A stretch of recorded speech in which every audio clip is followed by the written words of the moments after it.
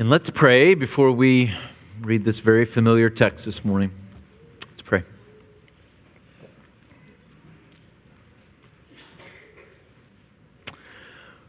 Our Father, we are thankful that you are a God who chooses to speak, and that you've chosen to speak to us by your word.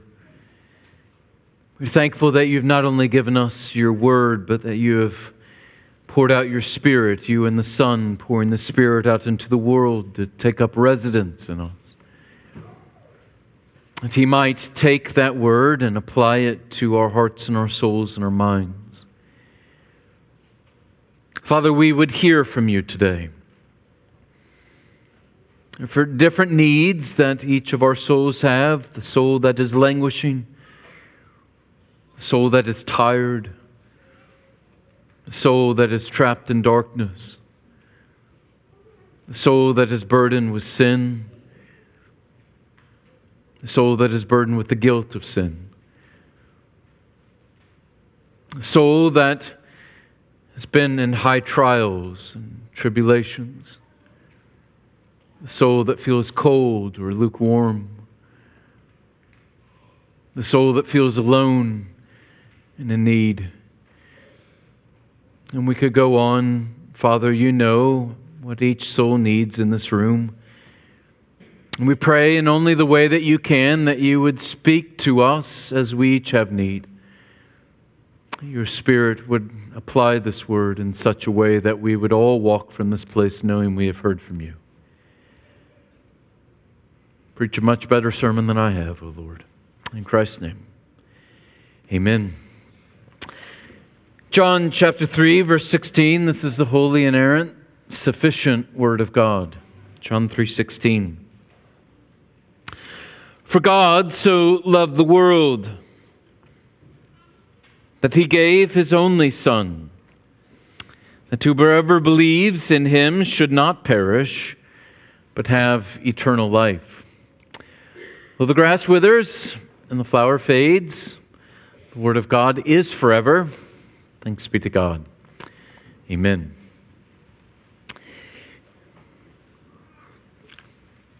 Well, I was looking forward this weekend sharing Dr. Carl Trueman with you, a friend.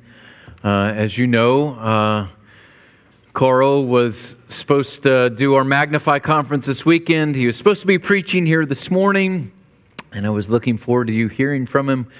He and I have been emailing back and forth all week. He had to, at the last minute this week, cancel due to some health issues. He's fine, but need to cancel. He told me in the very first email where he was having to cancel, he said, Jason, he said, in 20 years of public speaking and preaching, I've never had to cancel. You'll remember that he wasn't the first to cancel on us.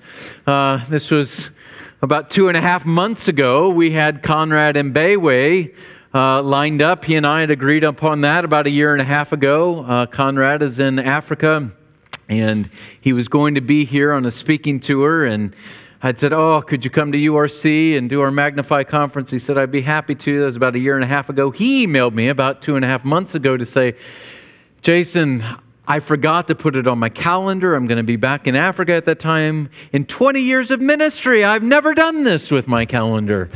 So URC is being uniquely used in the kingdom. We are being used to keep these men humble. They've never done these things in 20 years, but both have now. But I hope that they will both be back with us. They both promise that they will come back at a later time, and so I will work on that on my end and getting them back here so you can benefit from their ministry. So I'm in an airport this week, not expecting to preach Sunday, and thinking, what do I preach? And I thought about John 3:16. I'll explain a little later in the sermon why that was on my mind. But it's a good text for Advent. If we were following the church calendar, we would have started Advent preaching last Sunday. We didn't. Pastor Kevin kind of followed up on the Matthew series. I was planning on beginning the Advent series next week as we look at the names of Christ in Isaiah 9, and then we'll look at different names of Christ in the Old Testament Scriptures, New Testament Scriptures in the evening service. But this is a good text to begin an Advent series, and it feels like, next week we were supposed to start Advent. If we were following a church calendar, which we don't, we would have started Advent last week, so why not start it this week? We're just a mess, so why not just do it? So that's what we're doing. So John 3:16 this week, as we look at it together. And why John 3:16 is a good Advent text? Well, because it tells us of the great gift that has been given to us, the greatest of all gifts. And it does it in the most simple and most clear of ways, as you know. I remember the first time that I heard John 3:16, I was in a car in the back seat. Leah and I had just started dating for maybe a month. We were in the back seat of the car. My mom was in the passenger seat, and my stepdad was in the front seat of the car driving, and we were driving into this small town in central Illinois. And as we got to the city square of this small central town in Illinois, they had on their sign, the church fathers and mothers, as this city had been incorporated or instituted, had erected this sign, and the sign had what we often say, just the address. It had the address, John 3:16, and then it said, "Welcome to such and such a town." And I remember my mom, was newly converted, had only been a Christian for a few months. And so I was overly zealous and overly loudmouthed and overly obnoxious in my Christian faith. And I remember my mom sitting in the front seat and looking over her shoulder at me and saying, "Jason, do you know what John 3:16 is?" And I didn't. I couldn't quote it. I had no clue what it was. And my mom went on to quote it. Most Christians, unless you're young in the faith, like I was on that little trip into that central Illinois town, you know John 3:16. You probably have it memorized, 90% of you in the room. It is most likely one of the first verses that you memorized. You know it through and through. In many ways, it's become commonplace. It didn't occupy my mind much that day, beyond that, because we were in that little town. My mom and I had given it to her for Mother's Day. She had given it to for me on my birthday. They both fell on the same day that year. We had given each other the gift of going skydiving that day. And so we were going into that town to go to this little airport so that we could jump out of a completely good airplane and free fall for 60 seconds in the air. And so I didn't think at all about John 3:16 the rest of the day.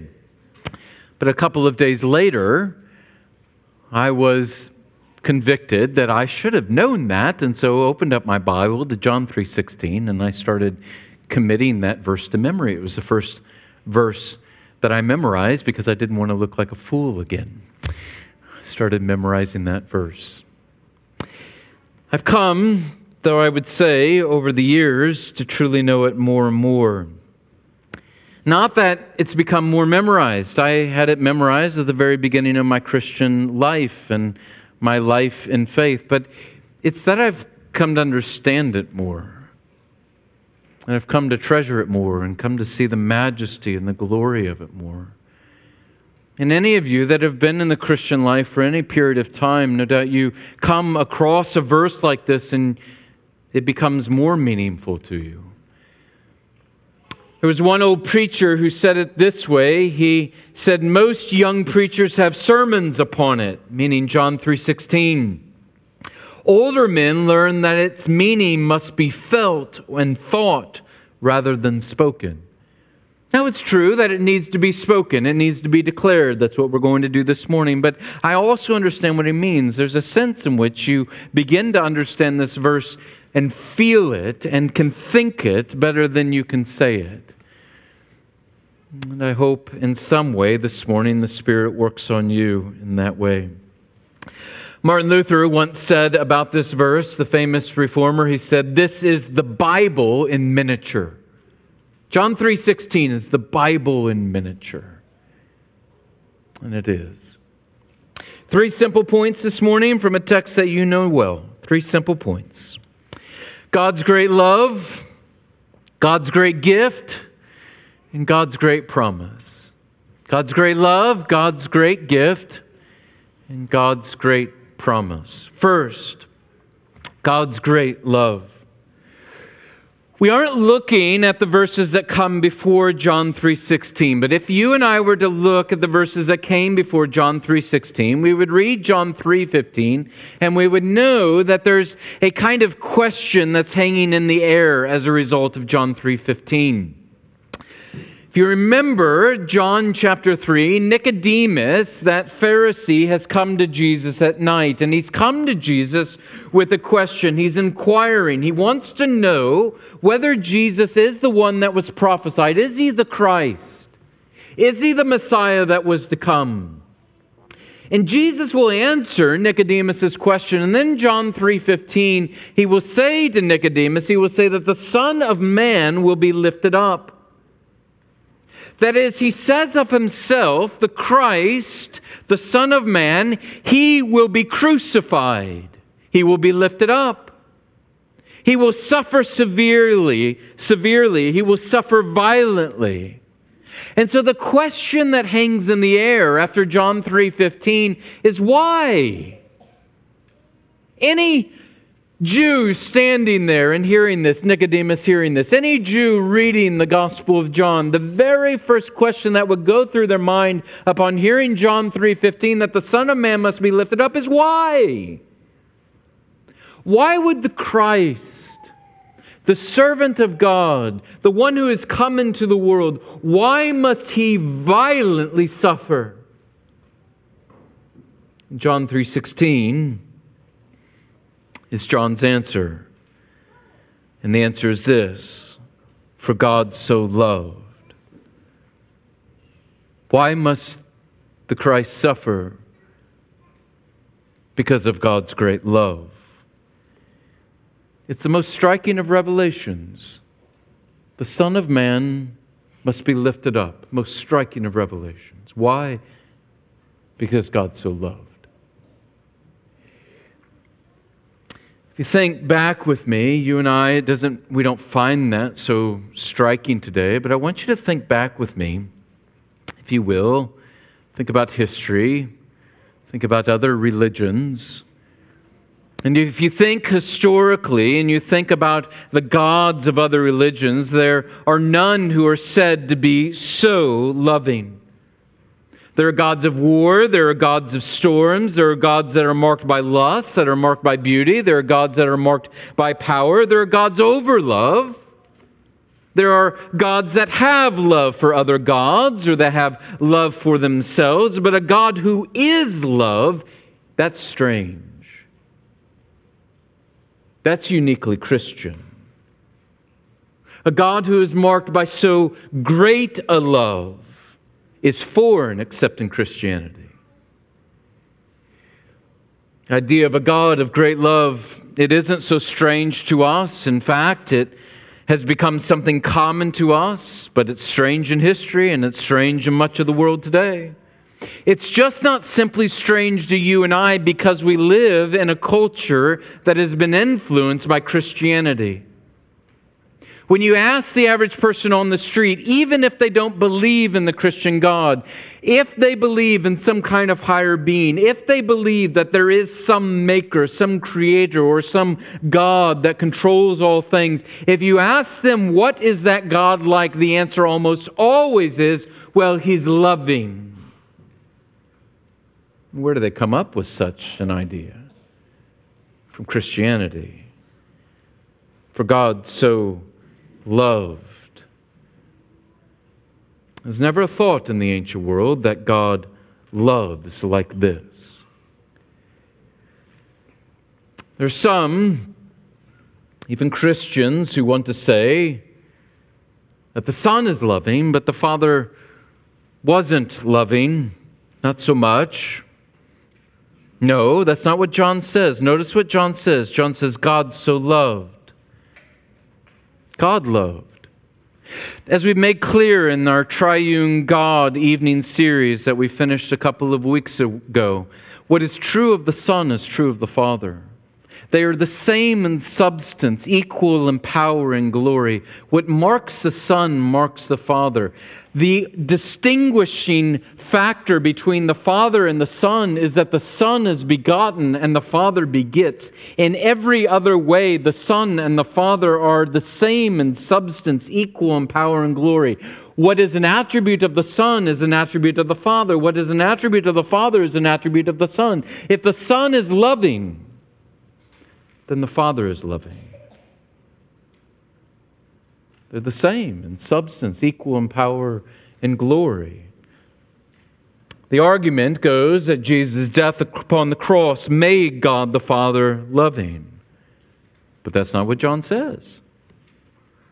John says, "For God so loved." When you think about God, do you think of God being love?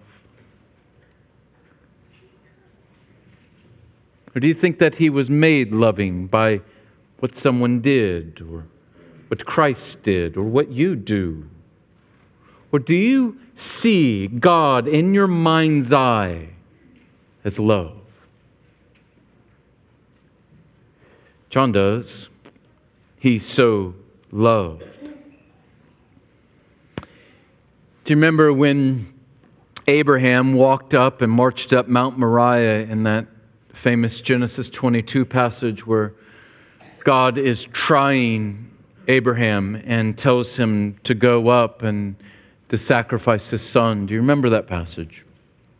The passage that is filled with all kinds of verbiage. He tells Abraham there, he says, "Take your son, your only son."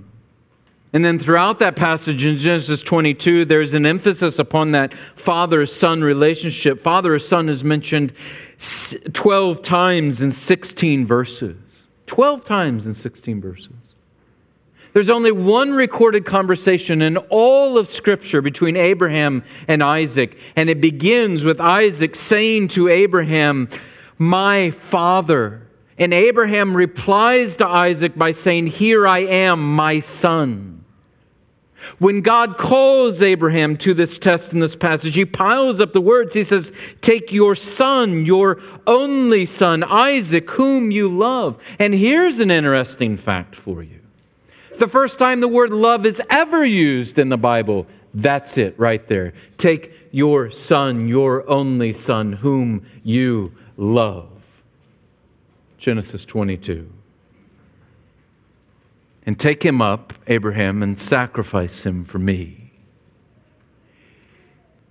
The test is clear. Abraham, I know you love your son. But do you love me so much that you will sacrifice your son? And we could say, if we were looking at that passage, for Abraham so loved God that he gave up his only begotten son. It's a test. You see the intensity of Abraham's love for God and that he is willing to give up his son. Do you see what John is doing for you here? He is just flipping in and he's saying, "For God so loved." He so loved. You want to see the intensity of His love? He so loved that He gave up His only begotten Son. I mentioned this one time before in preaching. There's a famous moment in church history where Martin Luther, the great reformer, is sitting with his wife Katie, and they are reading here Genesis 22. And as he's reading this account from Genesis 22, and she is hearing it for the first time, Katie will exclaim to Martin Luther, she will say, "I do not believe it. God would not have treated His son," meaning Abraham, would not have treated his son like that. And Luther responded to Katie, his bride, "But Katie, He did. He did. For God so loved. John is declaring to us that God, in the sacrifice of His Son, has shown the intensity of His love. He so loved. That's where the emphasis is in this passage. It's on the so. John wants us to understand the measure and the expanse of God's love. Love is giving by nature. It is more than feeling. It's filled with action. There is no such thing as a love that does not sacrifice, that does not give. And what John is saying is there has been no greater gift. You can't dream of something bigger. You can't imagine something that could be more. He gave up His only Son. Why? Because He so loved. There are investors that if they fall in love with your idea for a new company, they'll invest what they have. You want the investors that have a lot to give. His love is not a trickle. It's not even a stream. It's an ocean of love. And so when He gives, He gives. He could have not given anything more than Himself. He gives His very self in the person of His Son. How much does God love? He so loves. He so perfectly loved. He's so immensely loved. He's so amazingly loved. He's so righteously loved that He gave up His only begotten Son. It is a gift without equal. He gifts His Son, not just any Son, but His Son that has eternally dwelled with Him for all of eternity, where they have known perfect love and perfect communion and perfect union with one another. It is that Son that He not just sends into the world, but He sends for the world. So loved.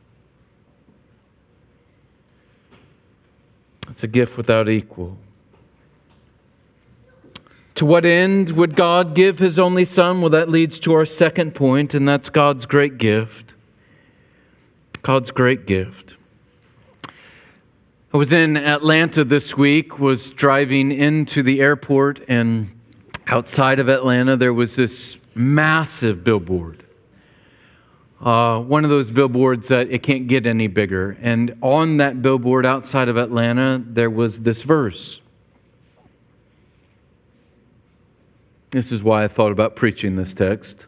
So I got to the Atlanta airport. I'm thinking, what do I preach on Sunday? And I'll preach what I saw on the billboard. But the reason was this. It had John 3:16. And it wasn't just the address, it was the entire verse was quoted there in big, bold letters. For God so loved the world that He gave His only begotten Son, that whoever believes in Him shall not perish but have everlasting life. And then in parentheses, in smaller lettering underneath those big, bold letters of the verse, it said, this is true even for, and then it gave a political affiliated group. And my heart sunk. No doubt whoever paid for this massive billboard thought that they were cute and thought that they were smart. But they just showed their incredible ignorance and their incredible arrogance. Because you could put and should put every single type of person in that parentheses. We see that God, quote, loved the world. What does that mean? Well, 1 John 2:2 gives us some insight. There, the same author, John, uses the same word, world, in the same theological context. And he writes this: He is the propitiation for our sins, and not for ours only, but also for the sins of the whole world. If Christ is a propitiation for sin, that is, He atones for sin, and by atoning for our sin, He satisfies the wrath of God. The wrath of God is no longer aimed at those whom Christ has propitiated their sin. God's wrath is no longer aimed at them. That person is saved. But John says Christ is a propitiation for our sins, but not for our sins only, but for the sins of the whole world. Well, what's he doing then? Is he saying that there is universal salvation, that every single person therefore is saved because the wrath of God towards all mankind has been put away? And the answer is a categorical no. What is he saying? He's enlarging the vision of his readers who are Jews. He's giving them a bigger vision of what God has intended and what God has done. There is a much bigger vision, a grander vision, as He's doing here in the gospel. For God so loved the world. As has been said, John does not mean the world in totality, but in diversity. That is, Christ came to live and to die for the world that is not just for you Jews, not just for you children of Abraham by the flesh, but for even the Gentiles. For the world. God loves the world, Jew and Gentile. What is John doing? He's pointing out that not only is the love of God great, but the gift of salvation is great. Because it's given to sinners. That word world, especially in the book of John, it doesn't just mean mankind. It often, what he is meaning is sinful mankind. For God so loved sinful mankind. For God so loved the world. It's a great gift. A great salvation. I think that the average Christian knows that salvation is by grace. I think the average Christian will articulate that. And yet I also think that the average Christian, at least the average Christian I've met, has at least some thought in the back of their mind that God saved me because of who I am, or who I will be, or what I will give. As if we deserve that grace, but then it is no longer grace, and it is no longer a great gift, and it's no longer a great salvation. Salvation is wholly an act of God's sovereign, free grace, and that differentiates it from everything else in the entire world of religions. It's an act of His sovereign, free grace. Remember, the first time this really registered in my mind was when I was reading through Deuteronomy. And God is speaking to the nation of Israel there in Deuteronomy 7. I knew grace. I could articulate grace. But I think it was in the back of my mind. It was very much, Jason, in some way, it was because you were a little better than other people, or maybe it's because of what you will offer the kingdom when you're saved, or I remember reading Deuteronomy 7, and it just jumping off the page at me, where God is saying to the nation of Israel, this is why I chose you. Why is it that God chose the nation of Israel? Why did He make them His people? Why didn't He make the Girgashites His people? Why not the Amorites? Why not the Lakota Indians? Why not Thai people? Why did He make Israel His chosen people? This is what He says in Deuteronomy 7. For you are a people holy to the Lord your God. The Lord your God has chosen you to be a people for His treasured possession out of all the peoples on the face of the earth. Now why? Here's the answer. It was not because you were more in number than any other people that the Lord set His love on you and chose you. Well, then why? Why did the Lord set His love upon them? He says it wasn't that, for you were the fewest of all peoples, but it's because. Why did the Lord set His love upon them? It is because the Lord loves you. Why did He set His love upon them? Because He loves them.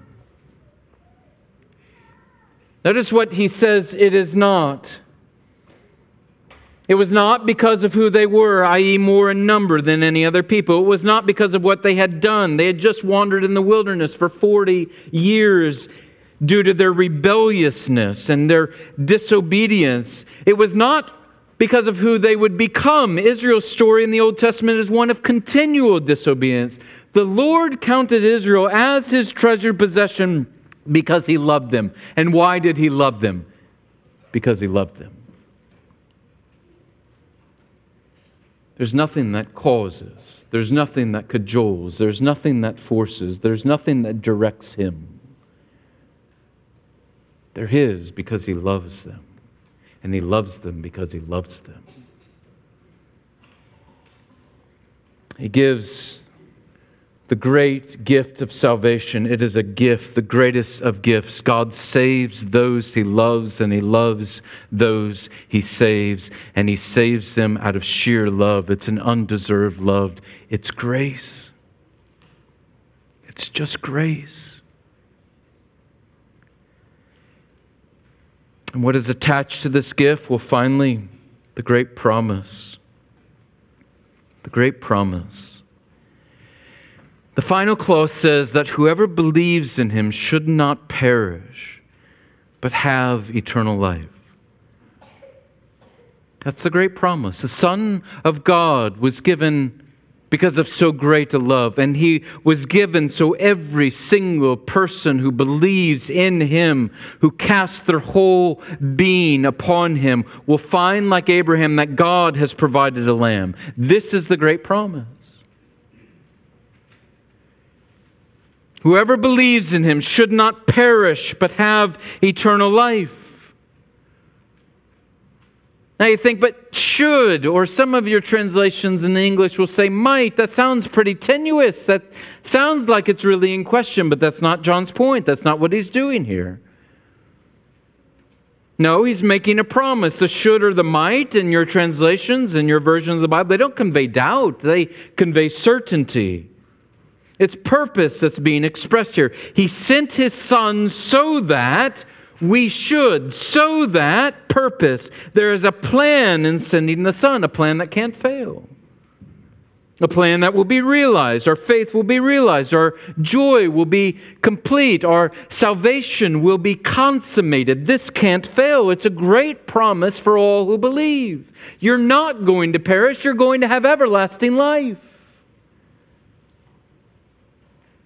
Why? Because the Son was delivered up. And why was He delivered up? Because God so loved.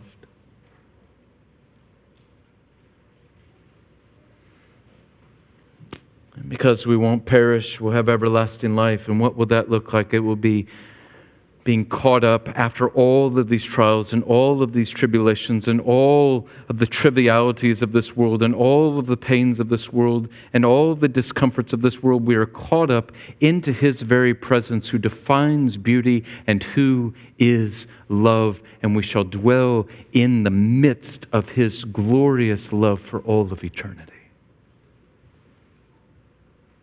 That's the promise. But notice, it's for those who believe. Our salvation is not based upon merit. It's not based upon doing the right things. This holy God will never be satisfied with the works of all men. Neither is our justification based upon the infusion of Christ's righteousness, whereby His righteousness is put in us and we cooperate with that righteousness and it somehow grows in us so that we reach some standard of righteousness and so therefore are acceptable in the sight of God. No, it is not based upon that. No, our salvation is solely based upon the person of Christ and His righteousness, which is imputed to us, credited to our account, and received by faith alone. The Son of God came into this world and He lived a perfectly holy, righteous life. That is, every thought He had, every desire that He had, every affection that He had, every deed that He did, it was all up to the standard of God. He lived a perfectly righteous life. So that when He was delivered up for us on that cross, when the Son of God was lifted up, He was a perfectly righteous sacrifice upon that cross. And our guilt and our sin was imputed to Him. He became sin for us. And that righteousness that was His is then credited to our account, so that we now before the face of God, that as He looks upon those who are in Christ, He looks upon them and He sees the righteousness of His Son. Perfect, holy, without spot, without wrinkle. But it can only be received by faith. Only by faith. There's no other way to access that righteousness. There's no other way to receive it but by faith.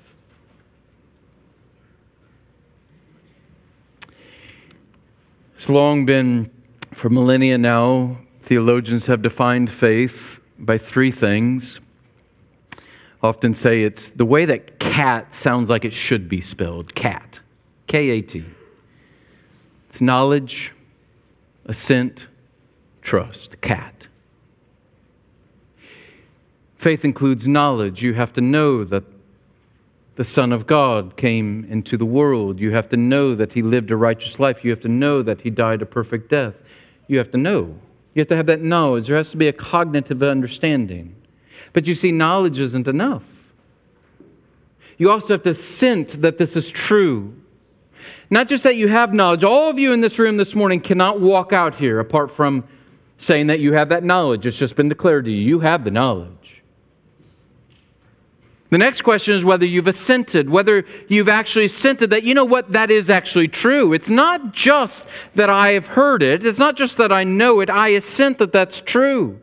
That the Son of God came into the world, that He lived for sinners, and that He died for sinners upon the cross. You have to assent that that's true. But you see, that's not enough.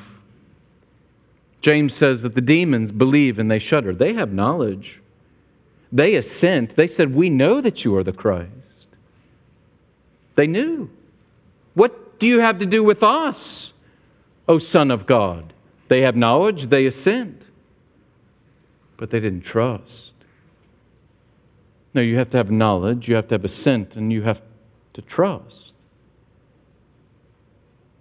You have to trust in this Savior, where you cast yourself upon Him, your whole life upon Him, that He alone, Christ alone, is where your salvation is found. That His life lived for you is the life of righteousness that now belongs to you. His atoning death upon the cross is the satisfaction that is offered for you before the throne of God. You own Christ. You with empty hands have no longer clinging to this world, but with empty hands come to the cross and cling. Because you know that it's in Christ alone that is your salvation. Knowledge, assent, trust. B.B. Warfield, a 19th century Princeton theologian, said this about faith. He said, the saving power of faith resides thus not in itself, but in the Almighty Savior in whom it rests. And then he said this wonderfully. This is wonderfully important. It is not, strictly speaking, even faith in Christ that saves, but Christ that saves through faith. It's all in Christ. And all you and I are doing is simply receiving. It's all of grace. And we simply receive.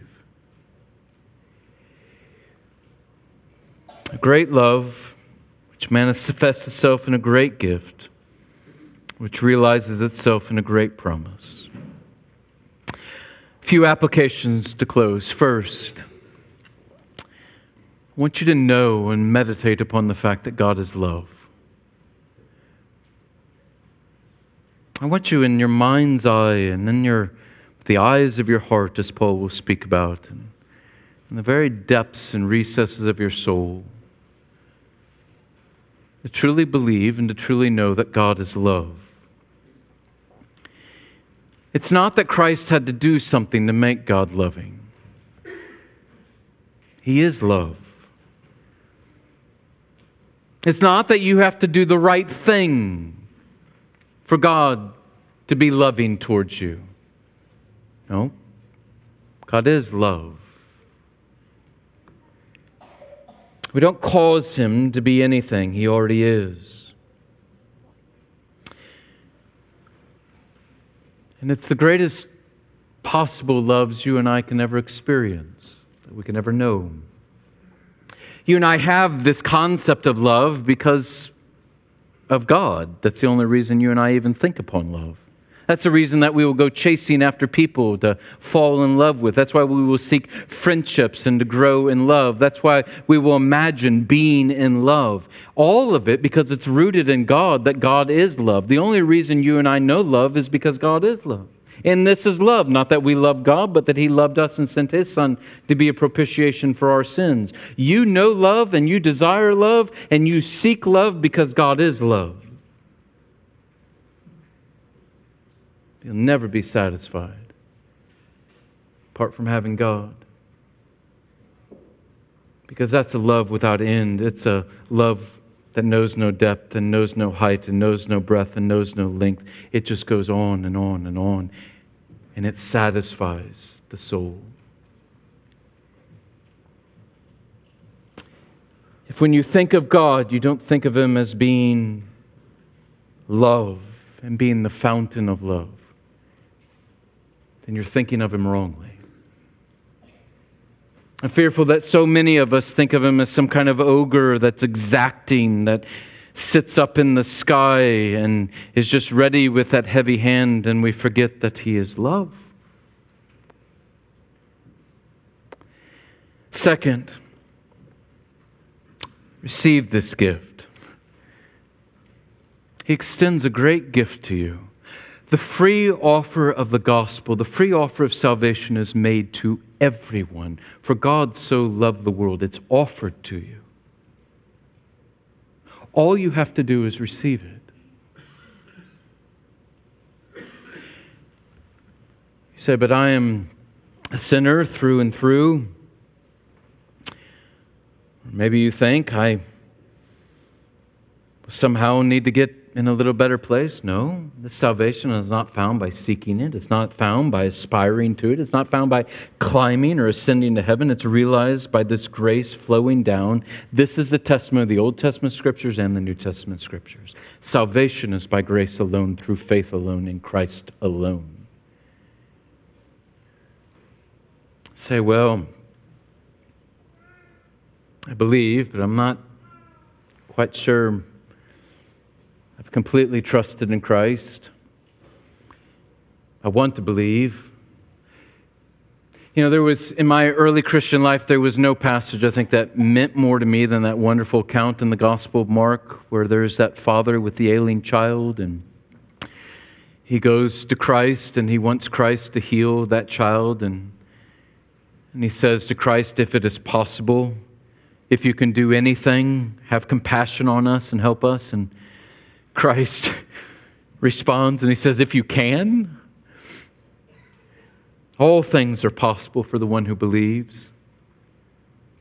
And you remember that cry of that father? He cries out and he says, I believe.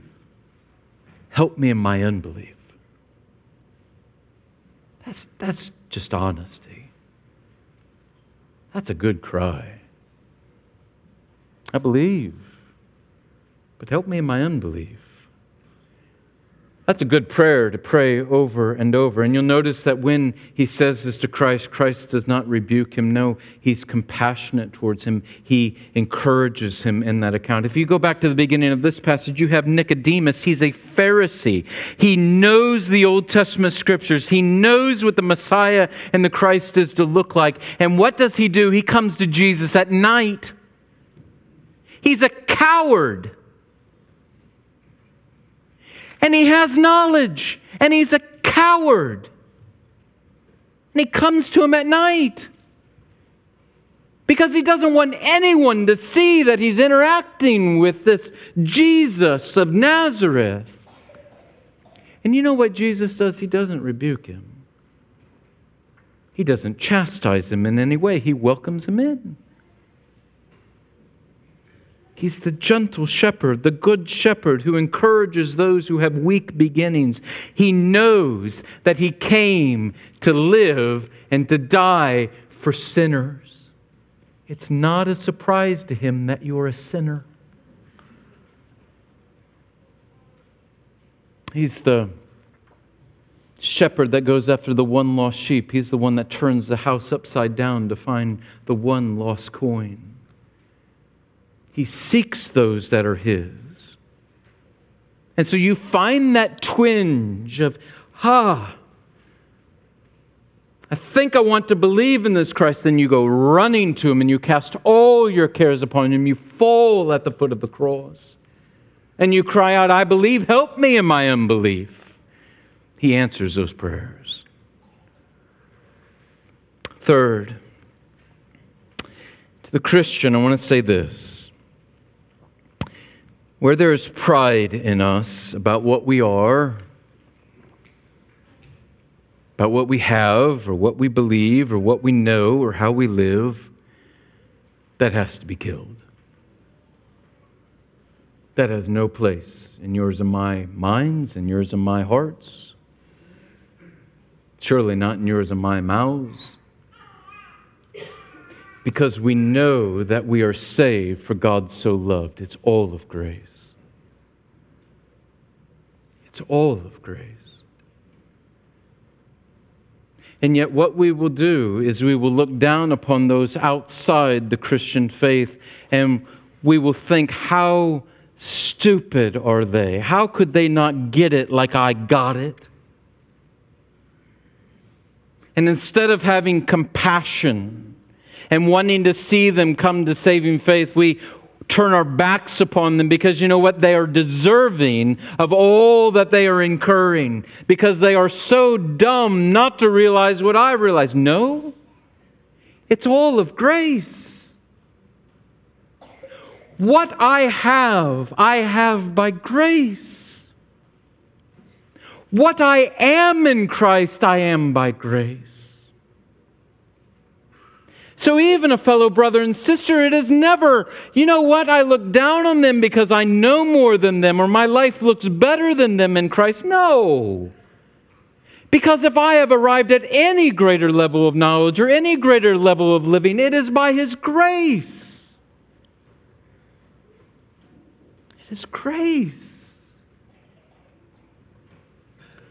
Pride has no place in the Christian mind, in the Christian heart, in the Christian soul.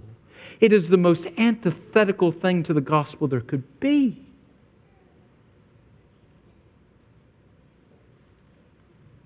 Oh, it's humility.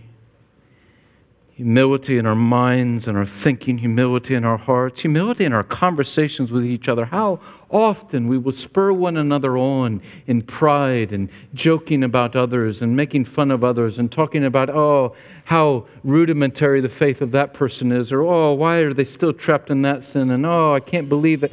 No, it's all of grace. And that means we should be all of humility.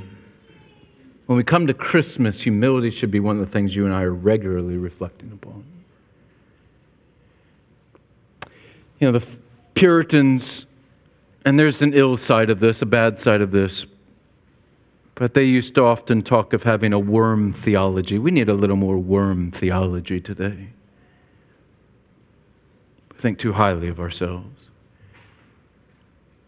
Remember one theologian saying, old theologian saying, I believe we're all worms, but I'm a glowworm. Maybe. You're still a worm. And yet, with that humility, this is our final point. It's not that kind of groveling in the dust that is to mark the Christian. That's the negative side of worm theology, where it's this kind of introspective, kind of I hate myself and can't believe what an awful sinner I am. And it's just kind of this morose kind of dwelling and championing the fact that I am such an awful sinner and this is what I... No, that is not as well what this passage would encourage you and I in. No, there should also be rejoicing. How can you read something like John 3:16 and begin to contemplate it and begin to understand it and not rejoice? How can you not be filled with joy? There are too many dour Christians. You need to remind your faces every once in a while of the great joy of our salvation. There should be smiles. There should be a lot less complaining about all of the things in our life and all of the different trials and all of the different tribulations. There are hard things, but there is joy in the midst of this because we have so great a salvation, because we have such a great gift, because we have such a great God of love. There should be not only prayers of intercession where you and I are on our knees and what we're constantly praying about is what we don't have and what we need. No, there should be all kinds of prayers of thanksgiving. Why? Because we have received so much. There is to be joy. Christians are to look drastically different than the world around us, and one of the ways is that we are filled with joy.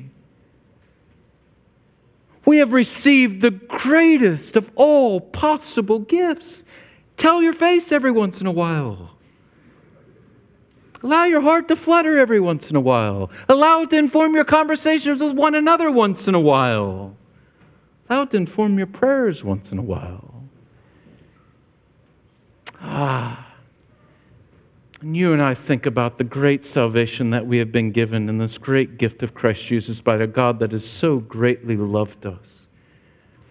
Joy has to be one of the things that marks us, no matter what is happening in our lives. Some of you, I know, you are up to your neck. It feels like it has already gone over your mouth and it's coming over your nose, and it feels like you're going to drown in the midst of the trials that you're going through and the difficulties and the pains that you're in, the hurts that you're experiencing. And not to minimize that. It is deep water. But you see, even in the midst of that, we have this promise that those floods don't overtake the Christian. We're not going to perish. We have everlasting life. And you have reason to rejoice. For God so loved that He gave His only begotten Son. Let's pray together.